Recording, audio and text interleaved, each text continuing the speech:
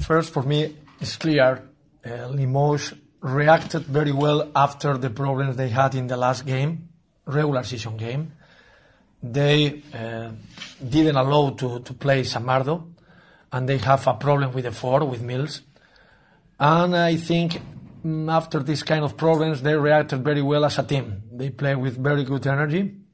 They dominated all the time the things which depends on the physical condition, the rebound, the pressure ball.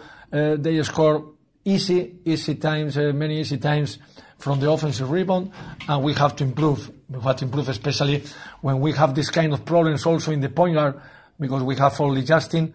It's very important to be harder and smarter during the 40 minutes.